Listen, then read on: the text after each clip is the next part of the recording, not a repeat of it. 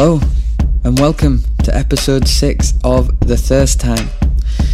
Now, if you've listened from episode 1, thank you so much for sticking with it. It's been a bit of a learning curve, but also a lot of fun to do this, and I've learned a whole bunch along the way.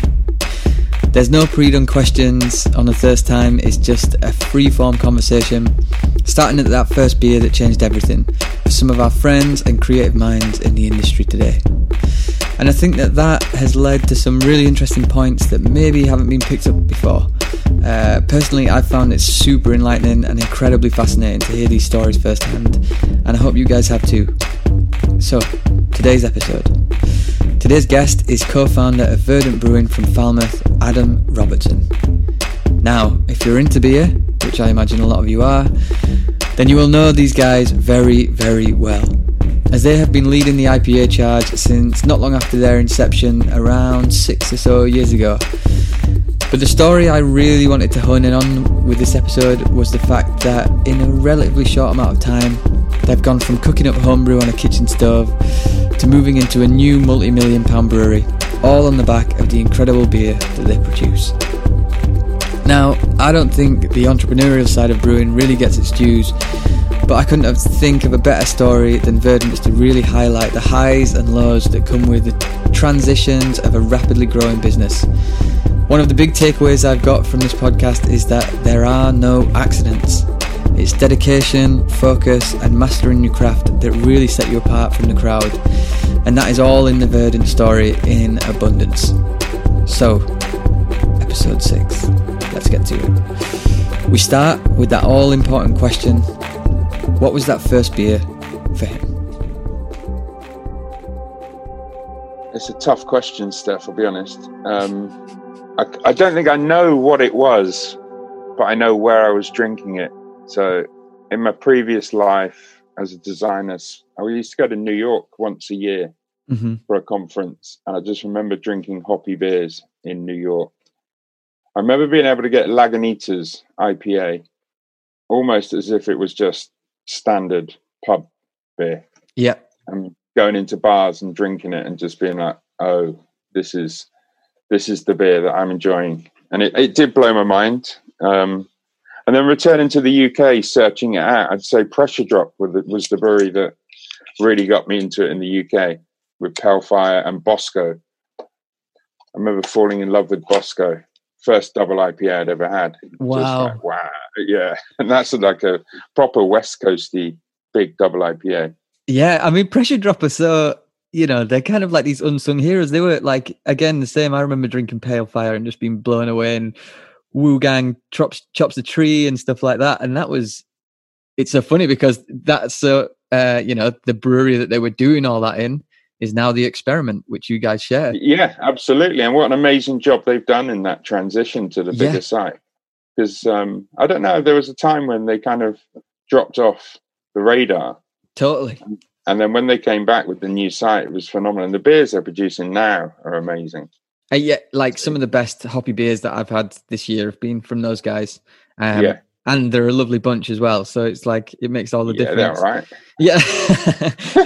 they're your business partners now, I guess. Yeah. They are a great bunch. When you do go to The Experiment as well, and you realize like how small that first site was, and that I think when I went down there, their tanks were still in there, and you're just like, shit, man. Like, it was just such a small operation, so crowded. I remember following their upscale from the Braumeister, because they brewed in a Braumeister for like a year and a half. And I remember me and James watched that site being made on their website. They sort of documented it.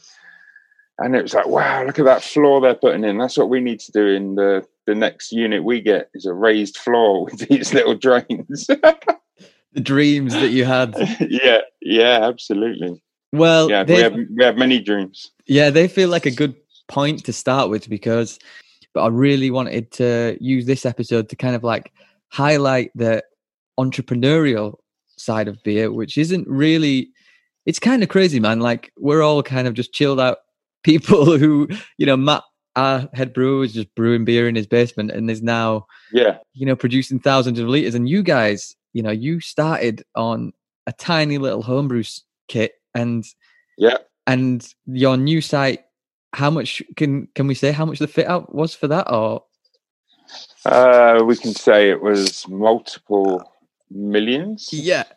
Which is, and I don't think it's really talked about that much in this industry, but like it's an incredible business acumen that leads breweries to be able to progress from in a, what's that, 5 years or something, 5-6 years? It is 5 years proper. Yeah. We sort of started a year before. So it's been 6 years we've been doing it. 2014. Yeah. We registered the business. And I think in any other business, like any other walk of life, like a 6 year from something in the thousands to the millions is huge. Yeah. So if you could take us on a little guided journey of what it was like, those starting points where you and James even had your initial kind of meeting, because it was you guys who started it, wasn't it? Yes. And how did it start? It was the trips to America when I sort of started getting into the hoppy beers. The conversations I was having with people was about homebrewing in America. And they just spoke about homebrewing as if you could produce beer, sort of pub quality beer, like production quality beer at home. And I'd always, in my head, thought of homebrew as being pretty rotten. The stuff I've tried has been pretty rotten. Yeah. So it was kind of, okay, I'm going to give this a go. And I came back and I sort of started investigating it. And I generally just produced some very poor beer, which led me to doing more and more geeking research, living on forums and figuring out how to brew. And then just realized I didn't really know James too well, but we played football together. So every Wednesday I'd see him, and he just dropped into a conversation that he was homebrewing. Oh, wow. And I'd say, well, I was doing it as well. So we just started doing it together. And what was that first kind of like meeting and brewing together? Was that at his house or your That was in my basement at my old house. And it was just in a cool box with a burner. It was literally a proper like first homebrew. And it was bad, but we did it. And then James started brewing at home more and more on his stove, doing sort of partial mash stuff. And he got very good at it quite quickly. And yeah, so then we started brewing at his house. And that was the first beer we ever took. I think I can find a photo of it somewhere. There are photos of that brew day. Oh, I'd love to see that. Yeah, we've got an old Tumblr account which documents like from the start. Whoa.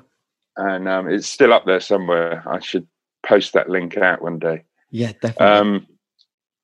So yeah, that he was trying to do a Pliny clone, typically, like everyone was at the time.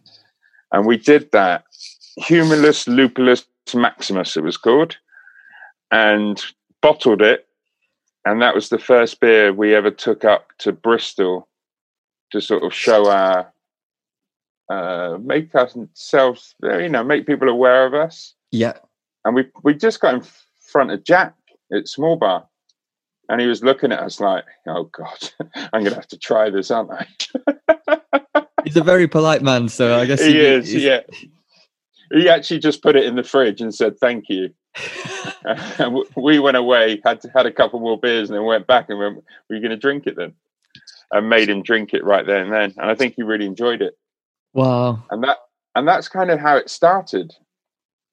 Jack and Bruce started buying pretty much all of our production. Wait, so, because that sounds like a really, really small setup that you were just kind of talking about. That was no setup. That was no setup. So that was literally just like, I don't know, 20 bottles at a time or like 100 bottles at a time. Exactly that.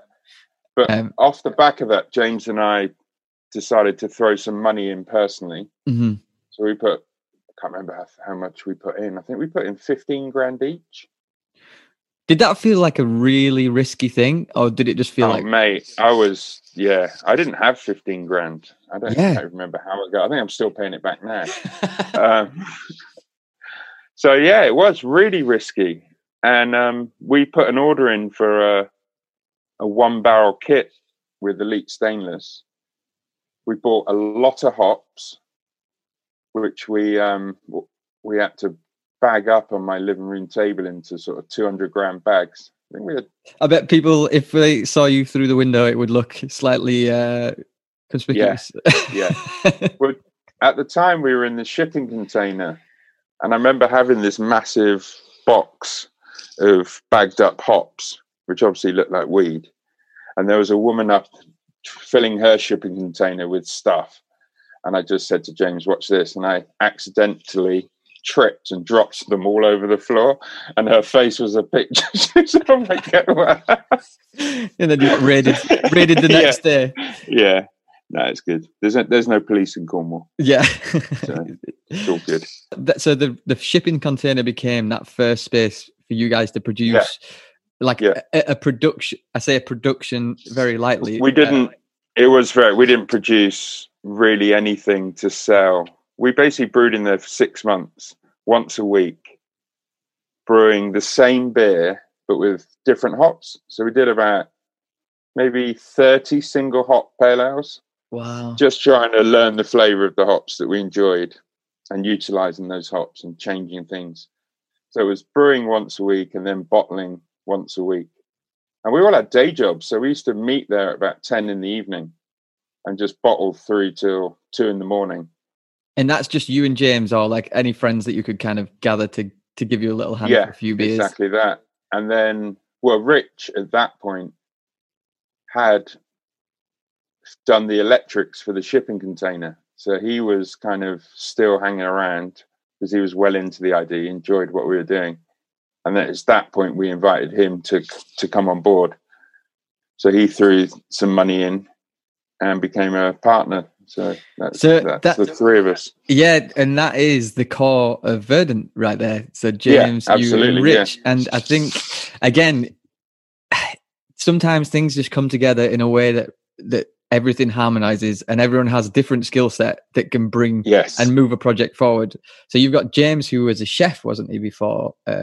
Absolutely, yeah. And then who had a design background.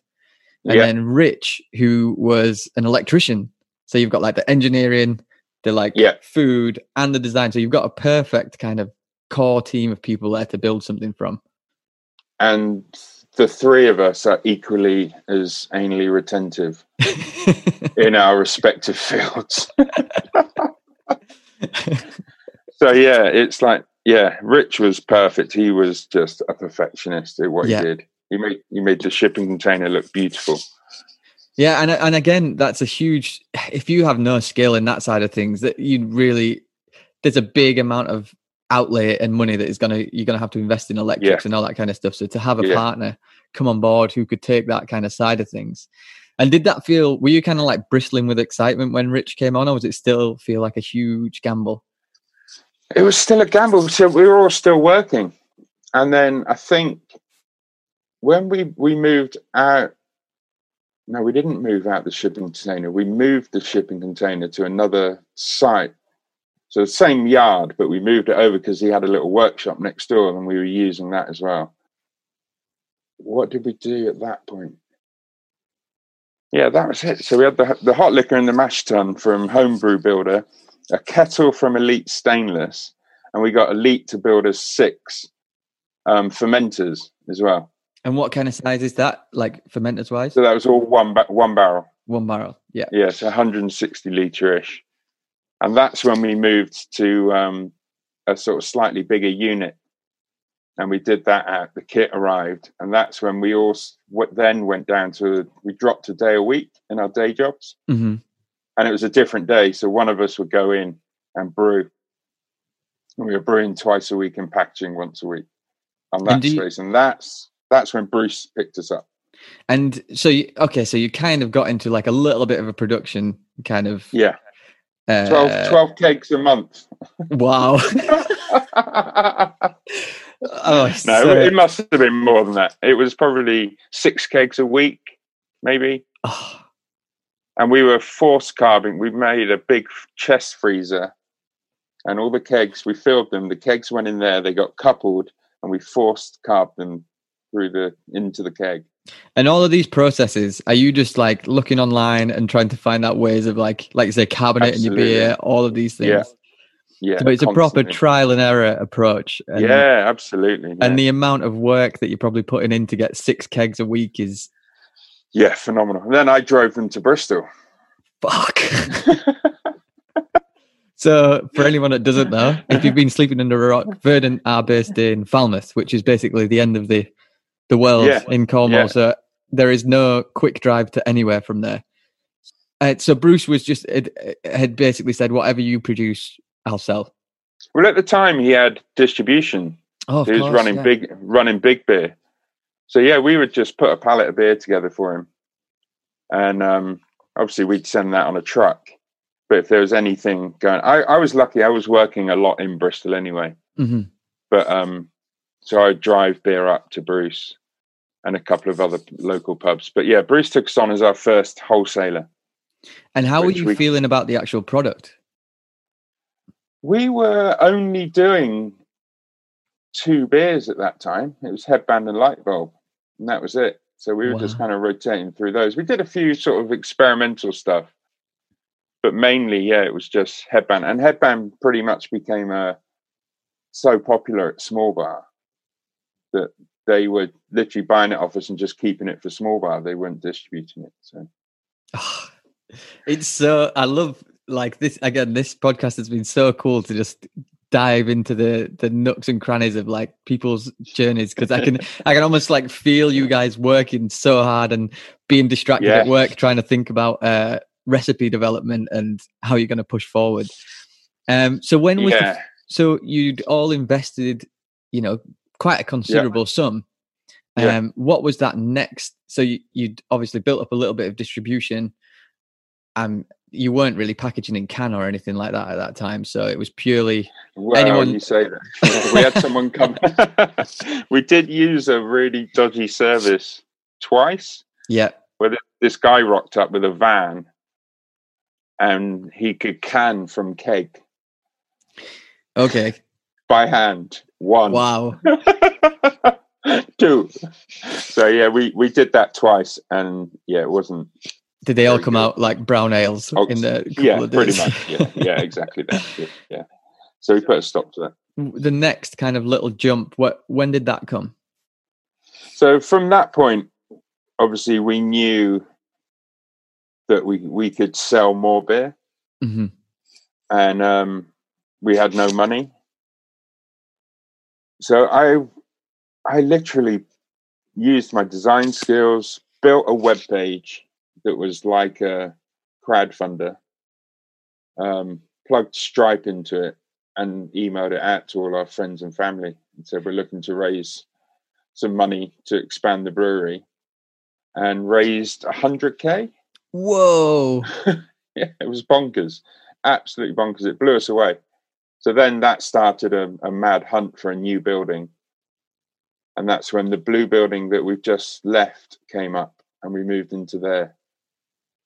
We bought another kit off of Elite. So we bought the 10-barrel kit from Elite with 6 dish bottom fermenters, pretty much just to mirror what we've been doing for the past year and a half. So we knew we could make the beer that we liked on that sort of kit. Obviously, everything you read always says, when you expand, go as big as you possibly can, because you don't want to expand again. Yeah. But we didn't do that. We didn't listen. So we got the 6 fermenters. And I remember the day they went in. And we bought 2 bright tanks as well. So again, Rich went in there. Rich built the control panel for the brewery. Rich plumbed the brewery in, the chiller, the cooling system. He did everything. And we got in there and we filled the 6 fermenters in a week. I said, okay, we've got a couple of weeks now to let them ferment out. Played table tennis for a week. Because we had a tap room at that point. Really?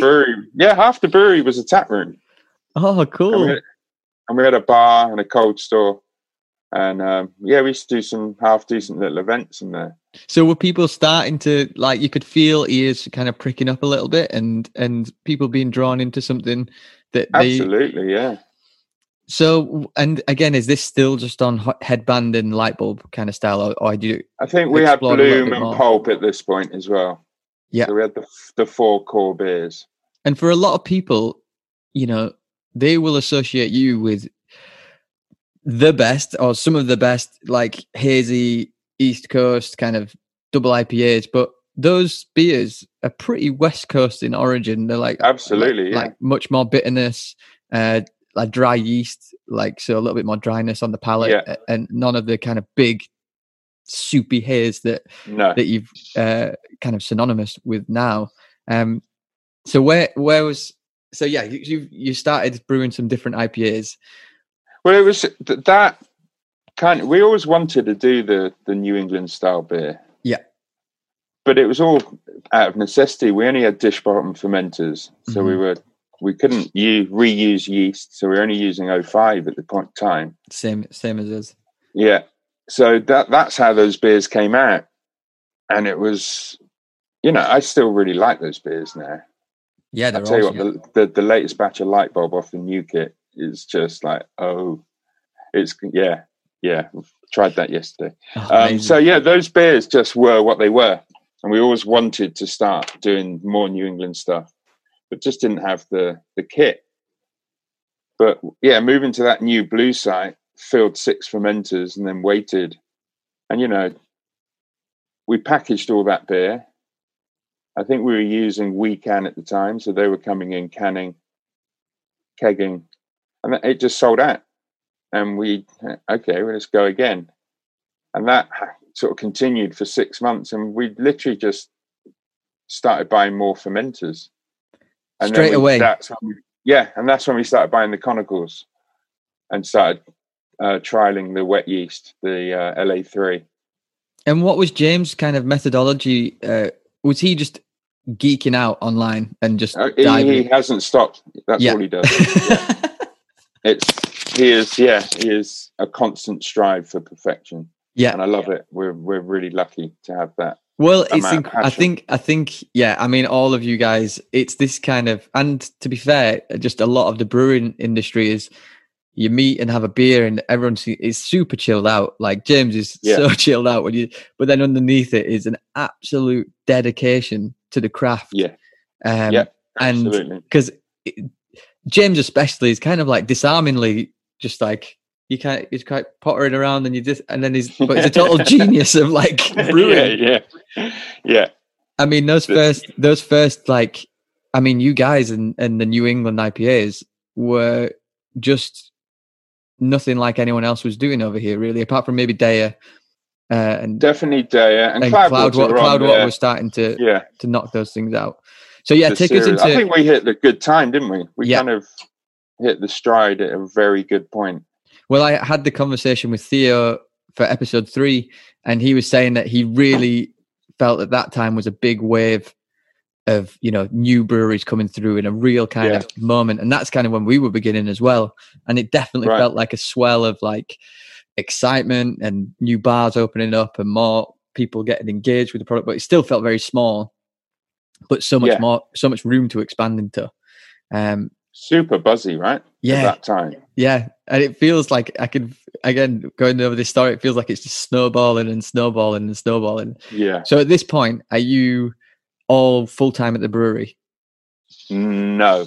At this point, so when we took the building on, I was full-time and Rich was full-time. James was not. Mm-hmm.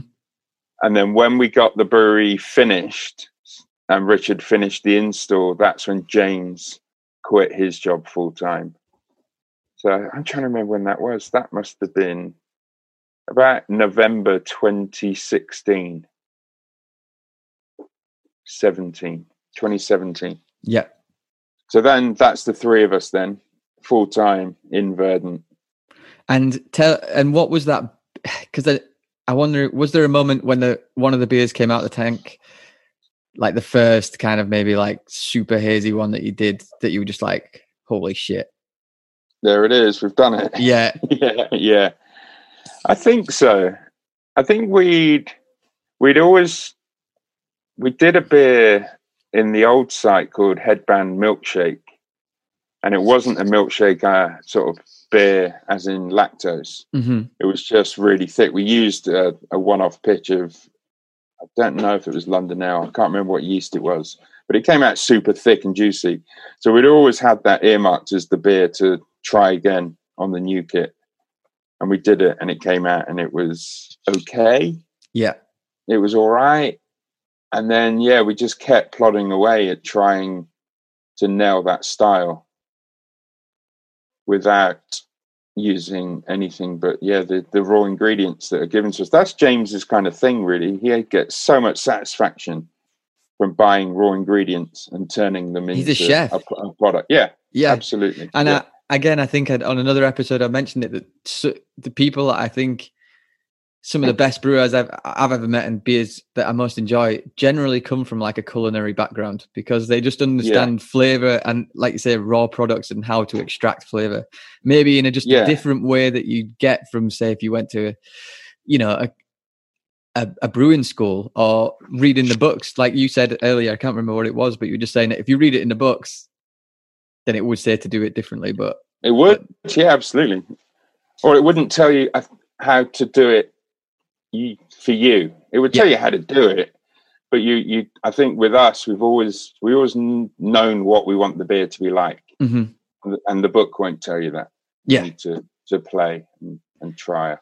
And they're relatively, like brewing literature is probably pretty old, like a lot of it that people read, and these styles are kind of newish, to be fair. I think that's very true. And still, there's brewers out there that would say that it's a style that shouldn't exist, probably. So can you, I know I keep kind of like trying to peg you on this, but was there one beer that you remember really like taking your breath away with, just like, or was it just kind of just slow, like just incremental changes that were just getting better and better? I think they can all still get better now. Mm-hmm. But back then, when we were brewing in that site, I think the beers that we took to Hop City were always the ones that we really put a lot into. Hop City became like the kind of showground for us, at least. So, Sharks was launched at Hop City. Putty was launched at Hop City. That's the one. Fruit Car was Hop City. So, all these big beers were beers that we brewed for that festival. Okay. And I think those still stick with me in my head. Well, Putty, I think the first time I actually met you, Adam, was at Hop City, and you handed me a glass of Putty, and you said, "We're never going to brew this beer again." Because I meant it. Because and I remember drinking it, and it was just like this kind of mango juice, beautiful, like so soft, no bitterness. It took my breath away of just how upfront fruity it was. It was a big beer. It was a big beer. So can you go into like the process of brewing that a little bit? Not like super detailed, but just the kind of atmosphere around it when you were trying to produce it. The atmosphere was always the beer needed to be as fruity, thick, mouth-filled, but soft. It was trying to be the verdant style that we've been going for all those years. And it had some Galaxy in it, which was, I think we were using a lot of at the time. So I think it was literally just, let's go big. It was the biggest dry hop we'd ever done. I don't think we've ever done anything bigger since. I don't think we need to. I don't know. We've got a hop utilization thing. We don't really go above a certain level. Yeah, but I think Putty was above that at the time. I think it's been brought back over the previous sort of years. Mm-hmm. But for us at the time, I think we were hugely focused on mouthfeel and that feeling in the mouth of soft, juicy, ripe, kind of pulpy, fleshy. and not overly sweet, but still a bit of bitterness. We always wanted that nice bitter finish. Never been a fan of too sweet. Yeah. So yeah, that was what we were. James spent, I think, that whole year working on water profiles. I mean, this is it. I definitely find myself repeating this all the time, but like how simple in theory beer is, as in like the principal ingredients, but like water alone, you can lose a year, years and years to probably. Absolutely, yeah. And I think research. It's always a fear when we moved site. When we found out that we were getting the water from the same place, that was a relief. Mm-hmm. So yeah, I think water's, it's a massive part of the brewery. I remember James getting me one day in the brewery, and he would probably have had a bottle of Sierra Nevada Pale. It's just something sort of base pale ale, pouring it into glasses, and then putting sulfate into it at different levels and trying to get me to try beer with this. I'm like, wow, what are we doing here? And he's spiking each bottle. Yeah. He used to do that a lot. He used to put hot pellets into beers. I remember asking you about that because I remember you identified like a kind of, I remember it vividly that it was an equilibrium beer, and you were like, that's got Denali in it, hasn't it? And it was, I've forgotten his name now. And he was like, how did you get that? Like, because it's just like an underlying characteristic. And I remember asking you about it because I'm not a brewer, but I just want as much detail and information and the best possible palate I can get. Yeah. And I remember asking you about like how you kind of did your almost like, palate training, I guess. Yeah. And I remember you telling me about that. We used to do that quite a lot, especially in the early days. So you would just buy a 12-pack of box standard pails, crack them, put some hot pellets in, put the cap back in the freezer, leave it for a day, and then come back to it and try it. and just pick out the different characteristics that have come along with it. Yeah. So sort of single hop a lager or something and pick out all the hop flavors. Yeah. But Denali is an easy one to find. Yeah, it's pretty pokey. We did a single hop with it, and it was it wasn't the best beer we've ever produced. Let's put it that way. It's a Bloody Mary. Yeah, it was. I did have a guy come up to me and be like, "That single hop Denali beer was like my favorite beer that you've ever done," and I was like, "Wow, you have a very specific taste that you like." So yeah, I mean, again, for like consumers, it's kind of maybe they don't see that side of it, but yeah, something like Hop City, we were the same, where it's just like you want to put everything you can into those beers because that is a showcase of the best talent that's going, and also it's a showcase of hops, which is what your and Verdant is built on. Yeah, exactly. These hoppy beers. So, what kind of beers were you drinking? Were you getting a lot of like American stuff over to kind of like compare to, or was it just the stuff you drank in New York still? We tried to get American stuff over. We used to do a lot of trading with a few sort of fans, some of the guys that could get the American stuff. So we're getting a lot of Treehouse, Trillium. Didn't really get much of the New York stuff. Mainly those guys, really. Some Monkeys, just just pulling them apart for like all their component parts to try and see how they were getting those mouthfeels. And I think we got to a point where we realized that it was probably quite a bad thing to try and emulate, in the sense that it's just completely different components in those beers. The hops they get are very different. Yeah. Their water's very different. By the time we get them, they're probably a little bit old. So, yeah, we kind of just started enjoying them rather than pulling them apart. And I don't know, let me think, like Alchemist stuff. The first time I tried Heady, it just wasn't the beer I was expecting. Yeah. Absolutely adored it, loved it, along with Focal Banger, but just not the beer I was expecting. So, yeah, a lot of those kind of moments and realizations through getting beers over from the States. And then just trying to get beers from all the other breweries in the UK. Mm-hmm. And at the time, it was hard. Like, we didn't really know anyone at those breweries at the time. And there weren't just 500 online shops where you could just go and buy it. No. So, yeah, it was tricky. Yeah, it was, again, when I described it with Theo, it's like that first wave. And no, like I say, tap rooms weren't really a big thing. Like online shops weren't really a big thing. It was just draft lines, and then your bottle shops if you could get some cans out and stuff. But I do remember you guys kind of just setting the whole scene alight, like with those hazy IPAs. It was game changing. I think again, you Daya and Cloudwater were kind of just I think the series that Cloudwater did were brilliant. Yeah, I think that opened a lot of people's eyes to that style of beer. Yeah.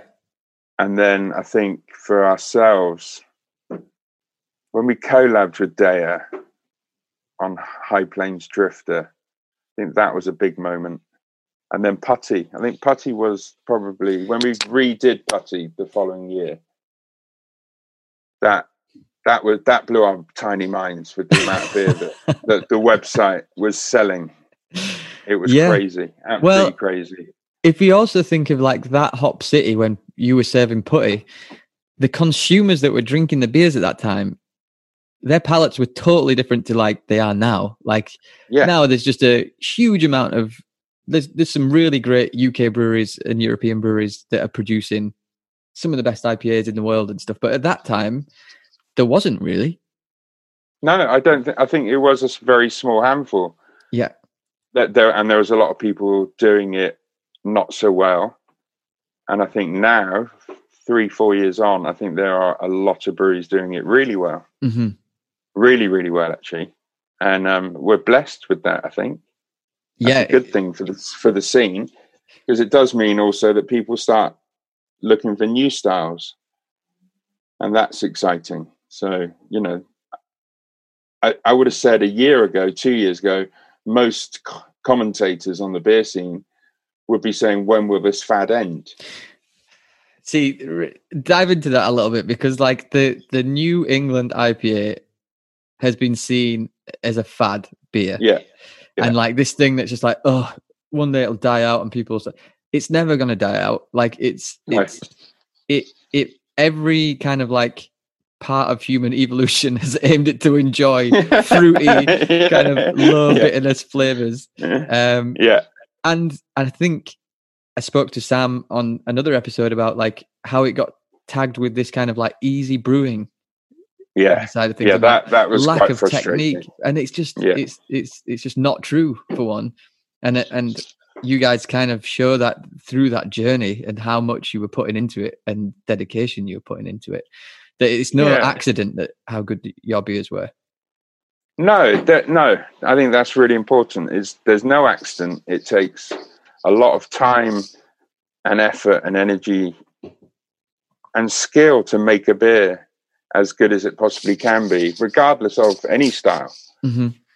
If you want to be a perfectionist and make a great beer, it's going to take skill. And I think it was evident back at the time that there were a lot of bad New England beers around. Yeah. And you could get a really bad one. And I'm not sure, but I think maybe a lot of people had only had the bad ones and thought that was the style. And it was a kind of love it or hate it. And maybe it's not nuanced enough. Generally, it's quite a bolshy beer. It's like big in your face. It's not a delicate, nuanced kind of palate. Like Saison or something like that. Yeah, exactly. So people either love it or hate it. But I personally love it. But I mean, it's not the only thing I drink. It's not, I like a lot of other beers as well. So, it's just they're so great, and the aesthetic of them is just beautiful as well. And like when Sharks came out, and it was just like that milky yellowy white color, and when you see it in a glass, you're just like, there's just no way I'm not gonna. And Daya, Theo was saying that what kind of started attracting people to their tap room was he was just putting up photos of hazy beer, and people were like, whoa, what is that? I need to try that. I need to chew some of that. So that kind of brings you to, so you're about 3 years in there to the brewing Yeah, it was. We stayed in the Blue Building for just over 3 years. Right. And that was, the 3 years was November last year. Okay. So, yeah, now we've moved to Unit 30. Well, Unit 6, I should probably finish the journey there. So we filled it with more fermenters, bought our own canning line, ripped the tap room out for more fermenters, which we actually rented, and bought 2 double-size fermenters. Well, that kit's still over there if anybody wants to buy it. Yeah, anyone can move to Falmouth and take over. Yeah. So, I don't want to interrupt for too long. This is such a linear trajectory, and I think it just carries such an excitement through the whole story. But we have to talk about the thing that binds it all together, which is the beer.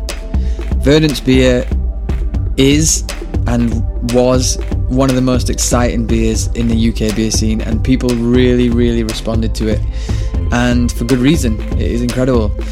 So we dig in a little bit here to line culture in America, whether that could be brought over to the UK, and whether Verdant could have done that if they weren't right in the sticks of Cornwall down in Falmouth. So yeah, let's get into it. You are listening to Track Brewing Co. presents The Thirst Time, and this is our interview with Adam Robertson.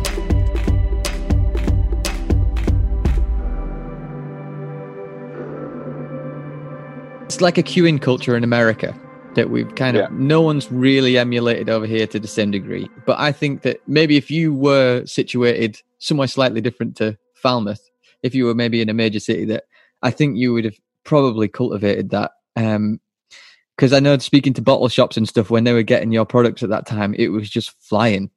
Yeah. Like, people were like ringing him up, asking. I spoke to Elliot, who has All Good Beer in London, and I remember him saying that people would just be queuing, waiting for the drop.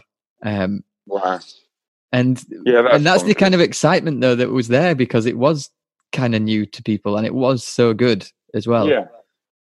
I think, I'm not sure about the queuing culture in the UK. I think America's a different beast. You can drive for 4 days in America and not see a pub. Yeah. So people, when they go and buy 4 or 5 cases of beer on a release day. It's because they can't get beer. It's not because it's truly it's great beer. Don't get me wrong, but they're not going because it's like a whale that they can't find. It's just going to buy beer. But there was definitely an element of you guys like producing a lot of excitement for drinkers.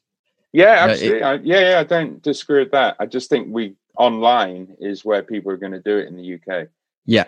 I think if we said, okay, I don't know, actually, do you know what? I might be talking nonsense. I'm just thinking when we did the other half stuff at the Experiment, people were queuing around the block for those cans. Yeah, they definitely, like when we've brought some beers over and stuff, it's it's the modern day kind of, I say modern day, it's queuing for your favorite band or something like that. You know what I mean? It's there's a real level of excitement to it that kind of crosses with the music scene, I always think. Do you think if we didn't sell any beer on our website and just sent it all to the Experiment and just said to punters, right, you can only get it here, it would be insane. It would be absolutely wild. 100%. Yeah. I can't. It'd be mean as well, wouldn't it? It would be very mean. And it'd probably be. I don't know if it would be a nightmare for you guys. So you kind of, that space as well is the Blue Shed is probably the place people will recognize from the photos and videos you guys have done. Yeah. And that was crammed by the end of it with every little bit of space taken up. And how many people were you kind of picking up along the way through that? Oh man, it was the 3 of us up until for 2.5 years. So by the time, when was it? I'm just trying to think the dates. I think it was January 2018. We took on Arthur, who was who was just a fanboy of the brewery. He lived locally. He was a middle management for care homes. and he kept Facebooking me, asking to just come down and do some work. And then eventually we're like, come on then, come down. And we gave him a trial, and he's been ace. Yeah. He was absolutely brilliant. And he quit his job and joined us full time. And same with Jim. He was a chippy, really keen home brewer. And he used to come every Friday with his home brew and hang out with us. And then he came on. Lawrence is a super, super keen home brewer. Yeah. Beer geek extraordinaire. Very lovely dude. Yeah, amazing guy. And we approached him actually when we were looking, because he had I can't remember the name of his Instagram account, but we got in touch and asked him if he was interested. And again, the hazy green giant, isn't it? Is it? That's what he is now, but he had something different back then. Yeah. Which I forget, but he was a data inputter at the hospital. Very different to brewing beer every day. So again, it's such an exciting story, really. So you've gone from like you and James meeting at a football match, like starting a little homebrew thing, Rich coming on and being like, "Oh, this is pretty cool. I can do electrics." Working your way up, then suddenly you've got a team of, I don't know, 6 or 7 people. Yeah. All working for you. And it was, you guys were knocking it out like at a high pace at that time. We were brewing every day at that site and packaging 3 times a week.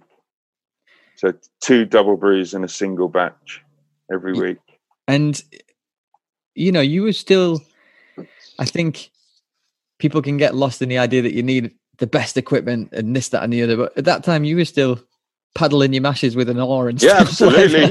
Yeah. Creating a whirlpool with the oar. Yeah. Yeah, absolutely. Yeah, that kit saw us so well.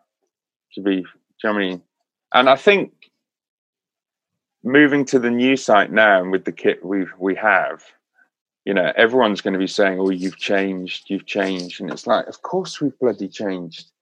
We have to change. Mm-hmm. We've got a new brew house, and it's very different, and the beer's better now. Yeah, I mean, it's more professional. It's a higher quality product. So but we are still learning. Yeah, our way totally across that. And so, when was the first? I think I kind of know this, but I wonder if it'll be the same. When was the first like big bump in the road that you hit, where you were just like worried for a little bit? That was the summer of 2018. And what happened? Infection. Yeah, we had a yeast infection, exploding cans. So we did a huge recall. I think it was 7 batches had to come back in. And I don't know if you want to dive into, but like how much money effectively was that out of the business? I think we got insurance claim in for about 25k. Mm-hmm. I think it cost the business 85. And you've just you've just been on this upward trajectory that's just like going. Everything's going so well, and I think everyone that works in brewers will know this feeling of just you hit something and it just knocks you for 6. Yeah. And it was horrible. It was horrible. Honestly, it was just like 2 months of constant communication with people just emailing in saying, "You've destroyed my kitchen, my living room, my bed."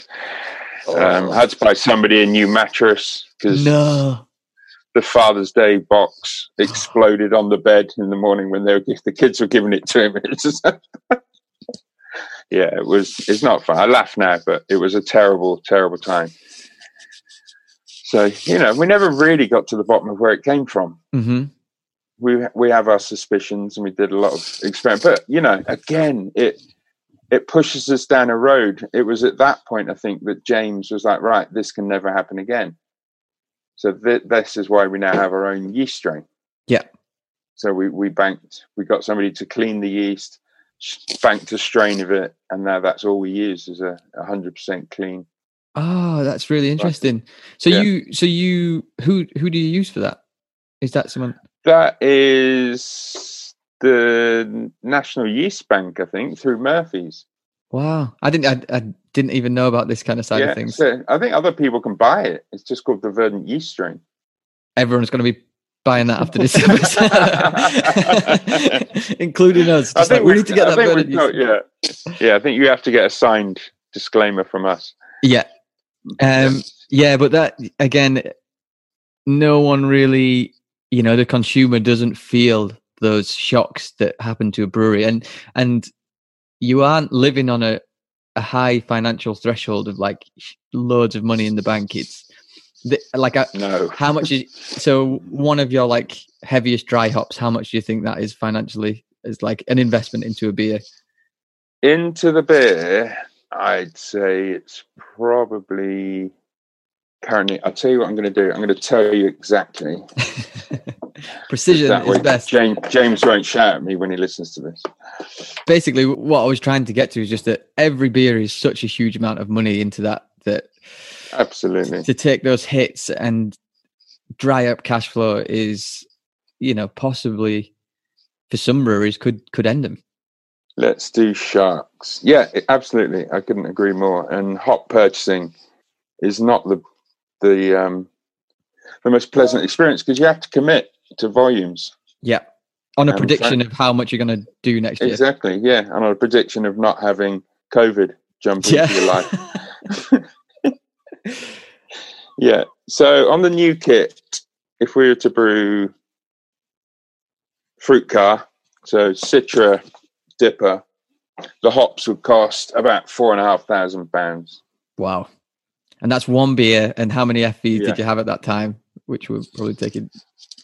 how many FVs? We had 15. 15. So yeah. You're looking at like 60... My terrible maths. A lot of money's worth of dry hops, and if your cash flow dries up, then that is going to be a huge chunk out of that. Okay, so we've kind of like rallied through that beginning, and then it was just in that point, it was just kind of producing as much as you could at the fastest pace you possibly could, and it was just getting lapped up. There wasn't enough to go around. So when did the plans for the next stage come into play? They were on the table for about a year before, say 6 months before we did the crowdfund.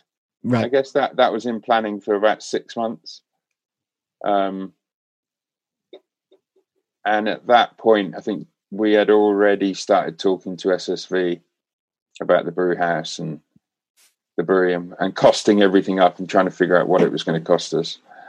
So yeah, and that's the point we realized we needed to go out and raise more funds, and crowdfunding seemed the best way to do that. And it was. Do you know what I mean? Don't get me wrong, it was so successful, and we're thankful for everyone that put their hand in their pocket and dropped some cash. So that blew us away. But at the time, it seemed quite a popular way of raising for breweries.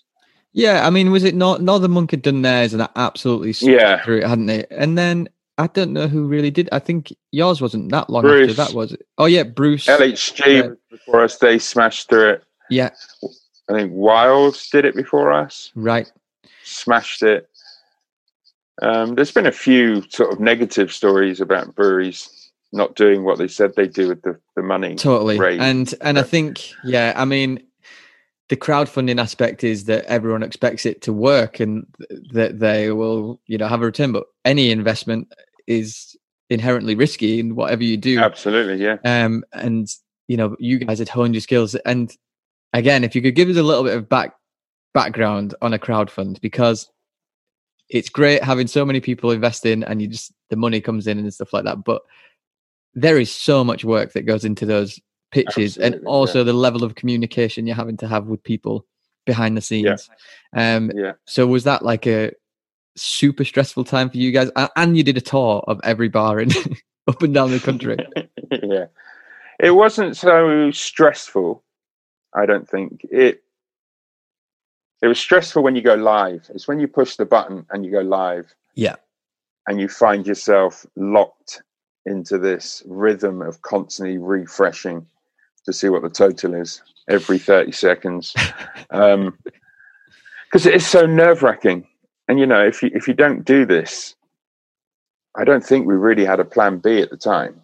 Yeah. It wasn't like, okay, if this doesn't work out, we'll go down this road. We were banked on this happening. Yeah, the amount that you needed was not being able to email your relatives again. And yeah, well, we wanted to raise $1 million. That was what we wanted to raise, and we put our first stretch at $500,000. We had plans that if we didn't get to the $1 million, we would have a different sort of brewery. Yeah, plan B. So we started on the $500,000, hit that relatively quick, and it was so typical of crowdfunder or Crowdcube. They're very good at sort of training you and telling you how it will go, and it was pretty much bang on that. The journey they told us it would take was exactly what we felt. It would dip off at this point and then climb again, and you'll have a strong finish. So all that stuff happened. But what you don't realize is that when it's all over and everyone's WhatsApping you saying, congratulations, well done, it's another 6 months of really hard work before you get to see that reward and you've got everyone on board. I think naively, I didn't realize how much work would have needed to go into getting that many shareholders on board. Yeah. In a business, probably, I don't know why I hadn't considered that, but yeah, that's a lot of work. Luckily, I had friends that had done it, so often sort of rang people who've been through it. How did you do this? How did you manage this part of it? And everyone's so open and helpful that, yeah, that was a godsend. So you raised the capital, you got to that point, and then it's the next step of like the full fit out, which how long was that process? And you guys, again, you'd mentioned earlier in the interview, you saying that when you expand, go as big as possible because you don't want to be doing it again. So this was this is that the scale you guys were going for, because I was really shocked when I saw it. You've gone from, what were the size of your FVs that you went from and then to in the brewery now? So we had 11, 16 and 2 35s at the last site, and now we've got 1,205, which is a fuckload of beer in each one of those tanks. They are huge. And was that just, again, you just thought, if we're going to do this, let's go big or go home? Absolutely, yeah. I wanted a forever home. Yeah, I couldn't go through that sort of relocation again, and the finance required and all that stuff. I just wanted to make a destination brewery the best we could. The motto is always no corners. Don't cut any corners ever. So we do that as the best we can with what we've got available to us, and we could afford that, so we went for it. Yeah, and it was a big step, man. Like, for anyone listening to this, like going from something that is very hands-on, you're very in touch with the beer at all times. I guess in like older breweries, because your old brewery is very similar to kind of our brewery now. Into something which is going to be much more efficient and you're going to get a much better product out of it, but is a totally different style of brewing almost. Yeah, I think luckily, absolutely. I agree with that completely.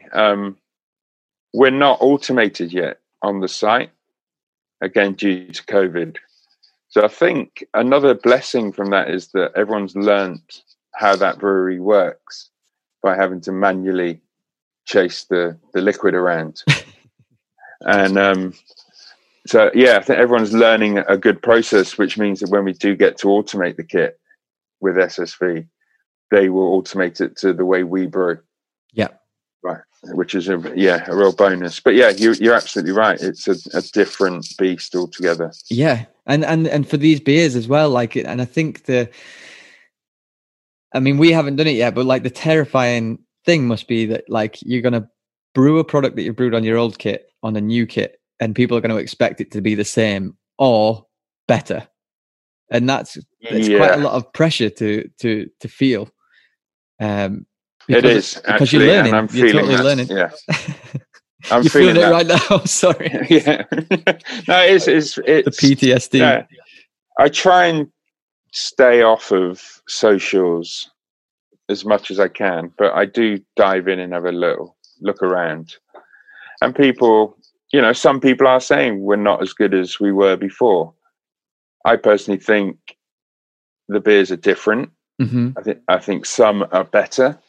Others haven't been as good. But what I am 100% confident is that over the coming weeks, they're going to just get better and better. Like, I'm really positive for next week's releases, and the week after that. Yeah, we're nailing some processes, and the guys are working so hard at getting that right. And yeah, there are going to be some bumps in the road with the beers, but don't you think it's funny? Is there a sense of being the small guy becoming the big guy, and like people being a bit like, oh, you know, they've done this big rebrand, not rebrand, but like site and all this, and yeah, they're just not as good, but without any kind of like factual. I don't know. I think most of our fans, the people that I've seen who've made a comment, generally have been very kind, and they've emailed in and said, look, we bought some beers, we tried it, and we just don't think it's as good as it was from the previous site. And we can have conversations with those guys, and that's fine. I'm not too worried about Untapped. The Insta crew, you know, they get my back up from time to time. But, you know, we have a few haters. Yeah. So we have the people that just call us onion juice or whatever. And you have to just let that go. Is that okay? Yeah. Well, I had a can of Even Sharks the other day, and I think I messaged you because it was tasting phenomenal. It was beautiful. That beer was brilliant. Yeah. I think James actually believes that to be the best batch we've ever made. Yeah. Yeah. And we've had people email in saying that it's not as good as from the old site. So, I think, but people do lose themselves in the story of things rather than the actual, because it's really hard to remember even what a beer tastes like the first time. Absolutely. How do you remember? You can't. And all you're doing is like, and man, you can go super fucking into this, but like, even the circumstances that you drink that beer in are going to change your perception of taste. So like if you're at a festival and everyone's like, whoa, try this. And you go, whoa, that's incredible. And then you sit on your sofa and have it, then it might taste totally different. Yeah. I had some beer, St. Mars of the Desert. Yeah. So I bought 4 cans of this. I've never tried it.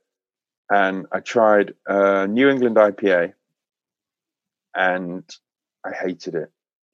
And I drain poured it, and I was gutted, and I drain poured it. And then I had the second can around a bonfire in my garden, and it blew me away. That's so funny.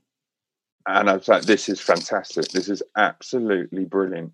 Oh, man. Well, Dan and Martha. Time and place. Yeah. Yeah. Dan and Martha I had on the show, and because Dan's history with brewing is 30 years in the depths of like the American kind of beer culture right at the start. It was super fascinating speaking to him about it. And they brew in a totally different way to most people and produce. Really? Yeah, they just, you know, they have the cool shape, and just Dan's kind of like attitude towards brewing, and they're like artists, they're like eccentric artists in this. Yeah, I love the vibes that come out of that place. They're amazing. And it's just those two, and they work the tap room as well. Yeah, they're a special kind of crew, those two, I think. I had their Saison as well, and I think that is a rebrew of a beer he used to brew at an old brewery. Jackdaw, which is the Pretty Things. That's it, yeah. Okay. Mate, if you sat down with Dan and started drinking a few beers and chatting beer history, you could lose some hours. It's amazing. Nice. I'd like to see that. So back to the Verdant story. So the kit out for that new place was pretty long, and Rich basically disappeared up there, didn't he? And had many sleepless nights. Spent a whole year there, yeah. Yeah, just kitting it out. So what was that feeling like when you walked into that space to see it complete and know that, right? Oh, man, it blew me. I was so proud, I think. It's just pride. Mm-hmm. And we'd actually done it. We achieved it. And we got all the things that we said we would do. The only thing we haven't got is the tap room.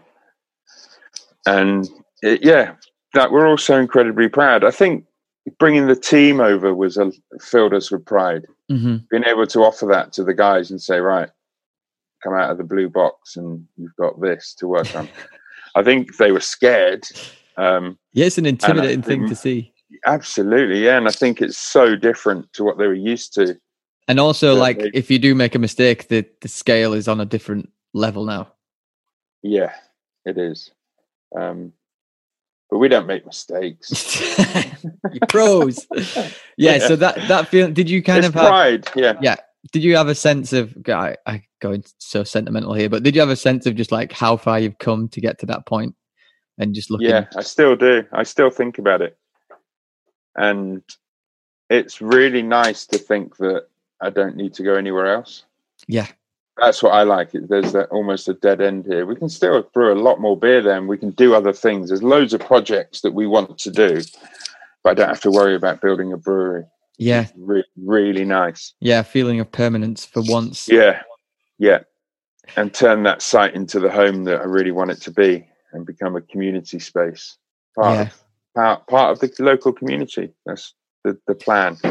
So I'm going to give you more PTSD here, Adam, because what should have been an absolute beautiful moment and accomplishment and excitement and fear and all those kind of things kind of got flipped on its head when COVID came on the scene.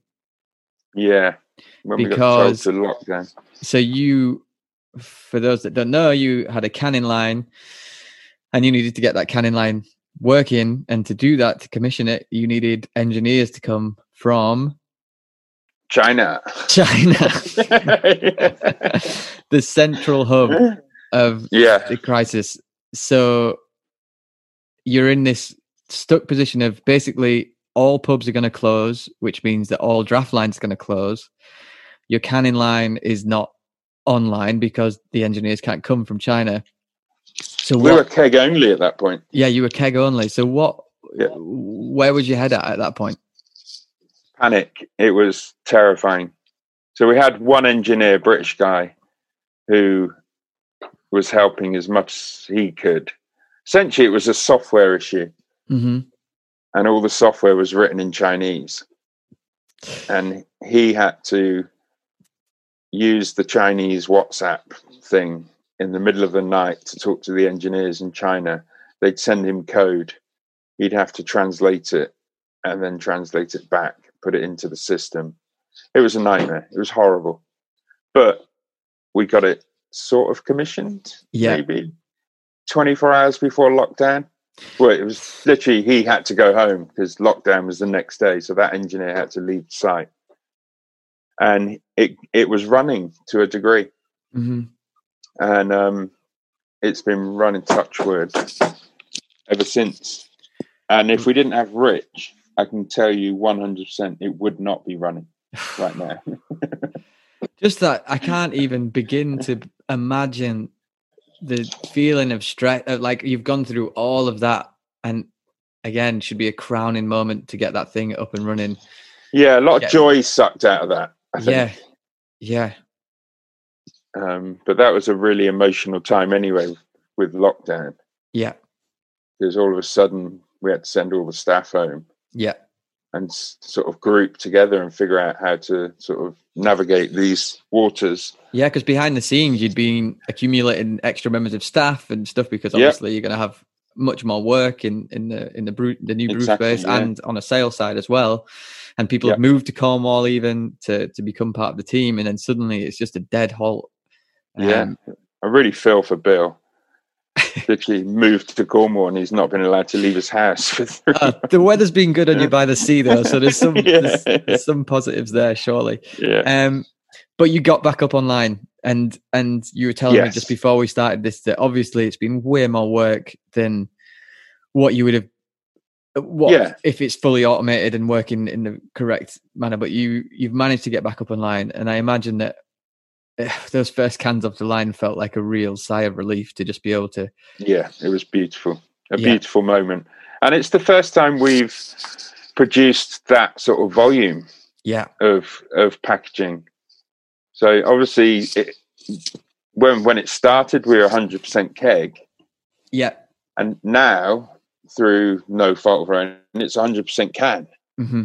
So we're looking at these cans coming off the line. I've never seen so much beer, one product going into can. That was a bit scary to think, how the hell are we going to shift 8 pallets of one SKU. Do you know what I mean? Yeah. And also, like, because the hand packaging side of all that kind of stuff is just like so labor intensive. Yeah. But you know, like everyone felt, everybody's appetite for beer did not go away. Yeah.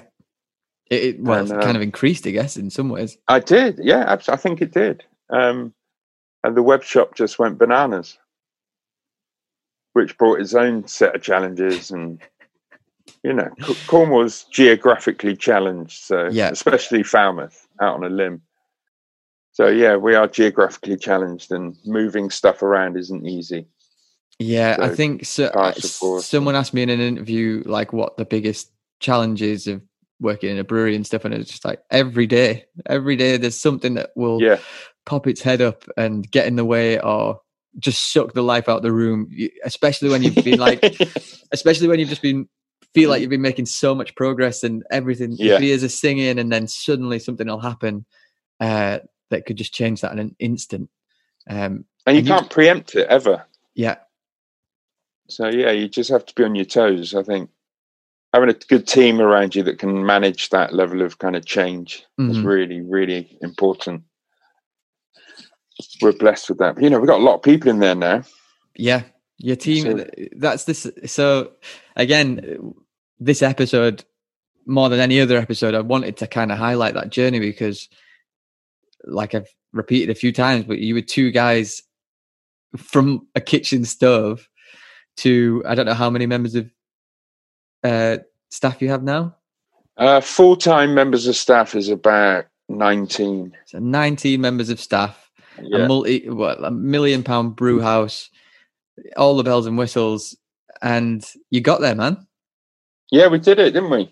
It's insane. I've said it to you. I've said it to you a few times at beer festivals where I'm just like hand on your shoulder, just like, mate, you know, you are a super chill dude, and to have a beer with and all of that kind of stuff. But the drive it must have taken to really push further to where it is now is, you know, like I say, in other businesses, they'd be writing articles in the Financial Times about it or something like that. It's the success story. Yeah. I think the biggest challenge it's posed to us has been to our families, I think. And like we have given Verdant 100% of our time, attention, and love for 5 years. Yeah. And I get that feels nice now that we've got a good enough team around us that stepping back a bit is possible. Mm-hmm. And there was a lot of traveling, like festivals and all that, to get your name out there. It's a lot of weekends away. And on the face of it, I know everyone's just like, oh, you get to travel to beer festivals all over the world and stuff. And it is awesome in many respects, but also it comes with its own challenges. And like you say, with family and things like that, it's a lot to leave. And Falmouth, where it is, there's no drive to Leeds. It's a flight absolutely. Yeah. We have to kill the planet to get anywhere. But you got there, man.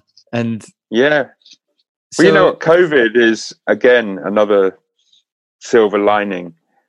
I think it's made a lot of people, but definitely us, realize that maybe the calendar is too full. And not moving around for the last 3 months has been really nice.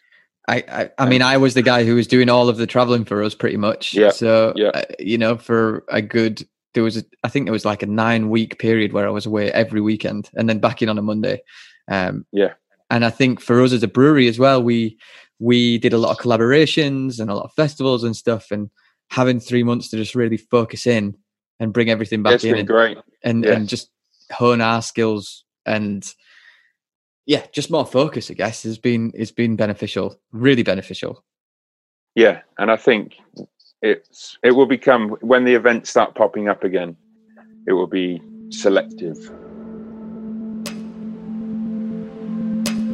So it's time again for another terrible pun. Where do we go from beer? This is just to try and get a little bit of how people who are in the industry see it moving in the next few years, whether that's political or on the brewing side, or just how a brewery functions in today's society. You are listening to Track Brewing Co. presents The Thirst Time, and this is our interview with Adam Robertson. So from this point now, like all of that out of the way, how do you see the next years shaping up for breweries in general and beer in general? Like we've had a real kind of surge over the last 5 years, 6 years. And now it sits at this kind of like interesting point. It's become, like Tesco shelves are packed full of different breweries. On a political side, like Cloudwater have been at the forefront of like, what is a brewery in a community supposed to be? What it's supposed to act? And I just wondered what your take on all that was. I believe that a brewery should be at the heart of a community. Mm-hmm. I totally believe that they should be active politically, but I don't believe that you need to actively push that out across your social channels. Mm-hmm. I don't dismiss anyone's silence for not giving a shit or not caring. I think you can do most of your work at a local level. Mm-hmm. I don't think that shouting at the Prime Minister on Twitter helps anything, really. He's not listening. It's Quite somebody obviously. else. Yeah. So working local level, and that's what the plan for us. It was meant to be started already. The tap room, when that opens, is going to be my focus. Yeah, on getting us embedded in Penryn and Falmouth community, and just allowing people to use that space, have it as a resource, and enjoy it, and come and make the most of it and feel welcome, I think. Yeah, I think that's, again, I can only echo those sentiments, really. Like that sense of community that has driven us forward and got us to the place we are. We are there to serve and make sure that they feel like the environment that we set is one of like openness. And inclusivity and diverse. And but everyone is welcome. Yeah, Cornwall's been like a big focus of yours, because obviously it's a very different county to most. It's quite sparse. Yeah. It's not huge amounts of employment. No, it's massively underpopulated. And you really want to kind of build, a home for Verdant there and get the beer on taps at the local bars and stuff. And I wonder how those conversations have been with like local accounts and things, because it is a new style for a lot of places, especially in Cornwall. Like, it's not necessarily got its finger on the culture pulse. As Lydia, who does our local sales, has got a job cut out for her. It's a different world, I'll be honest. It's like not a world that we're really used to in sales. So most of the pubs down here want us to own the line for them. Yeah. So we will have to install one or rent it off them and manage that line. And they want a lot from us as a brewery. Mm-hmm. And it's something that we need to look at a bit better, I think, and harder, and see what we can offer them. Because obviously Lydia can't spend 4 hours at one pub. Fit in an individual line or... Yeah. So we have a third party to do that. But it costs. And then, but it's going okay. The beer in Cornwall is getting more and more known. Yeah, I mean, it's got some like quite strong brewing history down there, and St. Austell's. Yeah, absolutely. And it was Doom Bar founded in Sharps, isn't it? Yeah, Sharps down there. But yeah, it's definitely different to living in a kind of like cosmopolitan city. As Manchester. I guess Lydia sits with Bill, right? So Bill's selling beer to the rest of the country, and he just needs to ask them how much they want. And they say, we'll take that. And Lydia calls the pub up and they're like, who?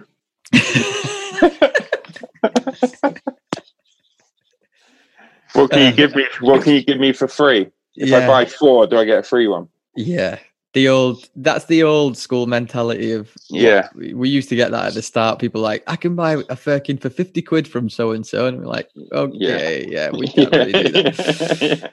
Okay, Adam. Yeah. I mean, thanks so much for sharing that story, because I think that people will be really interested, man. And it's been really cool. Again, for me, I kind of knew it all along, but to just feel that excitement, and then the tragedy, it's like a Shakespearean play ups and downs. So if we're going to bring this kind of thing to an end, I kind of alluded to what this would be, which is that beer that you could drink, the final beer that you would like, or just any beer in the world. It may have been brewed before, or it may be one of your own, or it might be something that you would just like to come up with yourself. But if you just sit down, crack a bottle or a can of it, what would it be? I'm going to say, it's a hard question. I'm going to say, it's Crispy Little by Suarez. Wow. Something it's hoppy. It's not too hoppy. It's almost a lager. It's not a lager. It's probably quite wheaty, but crisp, refreshing, great aroma, good hop balance, a crusher. Oh, I wish I could drink that right now. That sounds amazing. Right, Adam, thank you so much. And again, man, you should be so proud of what you've achieved down there. It's incredible. And I know it's come with stress and an incredible amount of hard work. But it's on the up from now on. Yeah, thanks, man. Really appreciate it, Steph. Oh, it's always a pleasure. I hope to see you for a beer. It's a shame, obviously, Little Summer Beer Bash, that was always the highlight of the year. Next year, man. Next year. It's going to be a special one next year for sure. Yeah. All right, dude. Thank you so much. Much love to you, brother. Cheers, brother. I'll see you.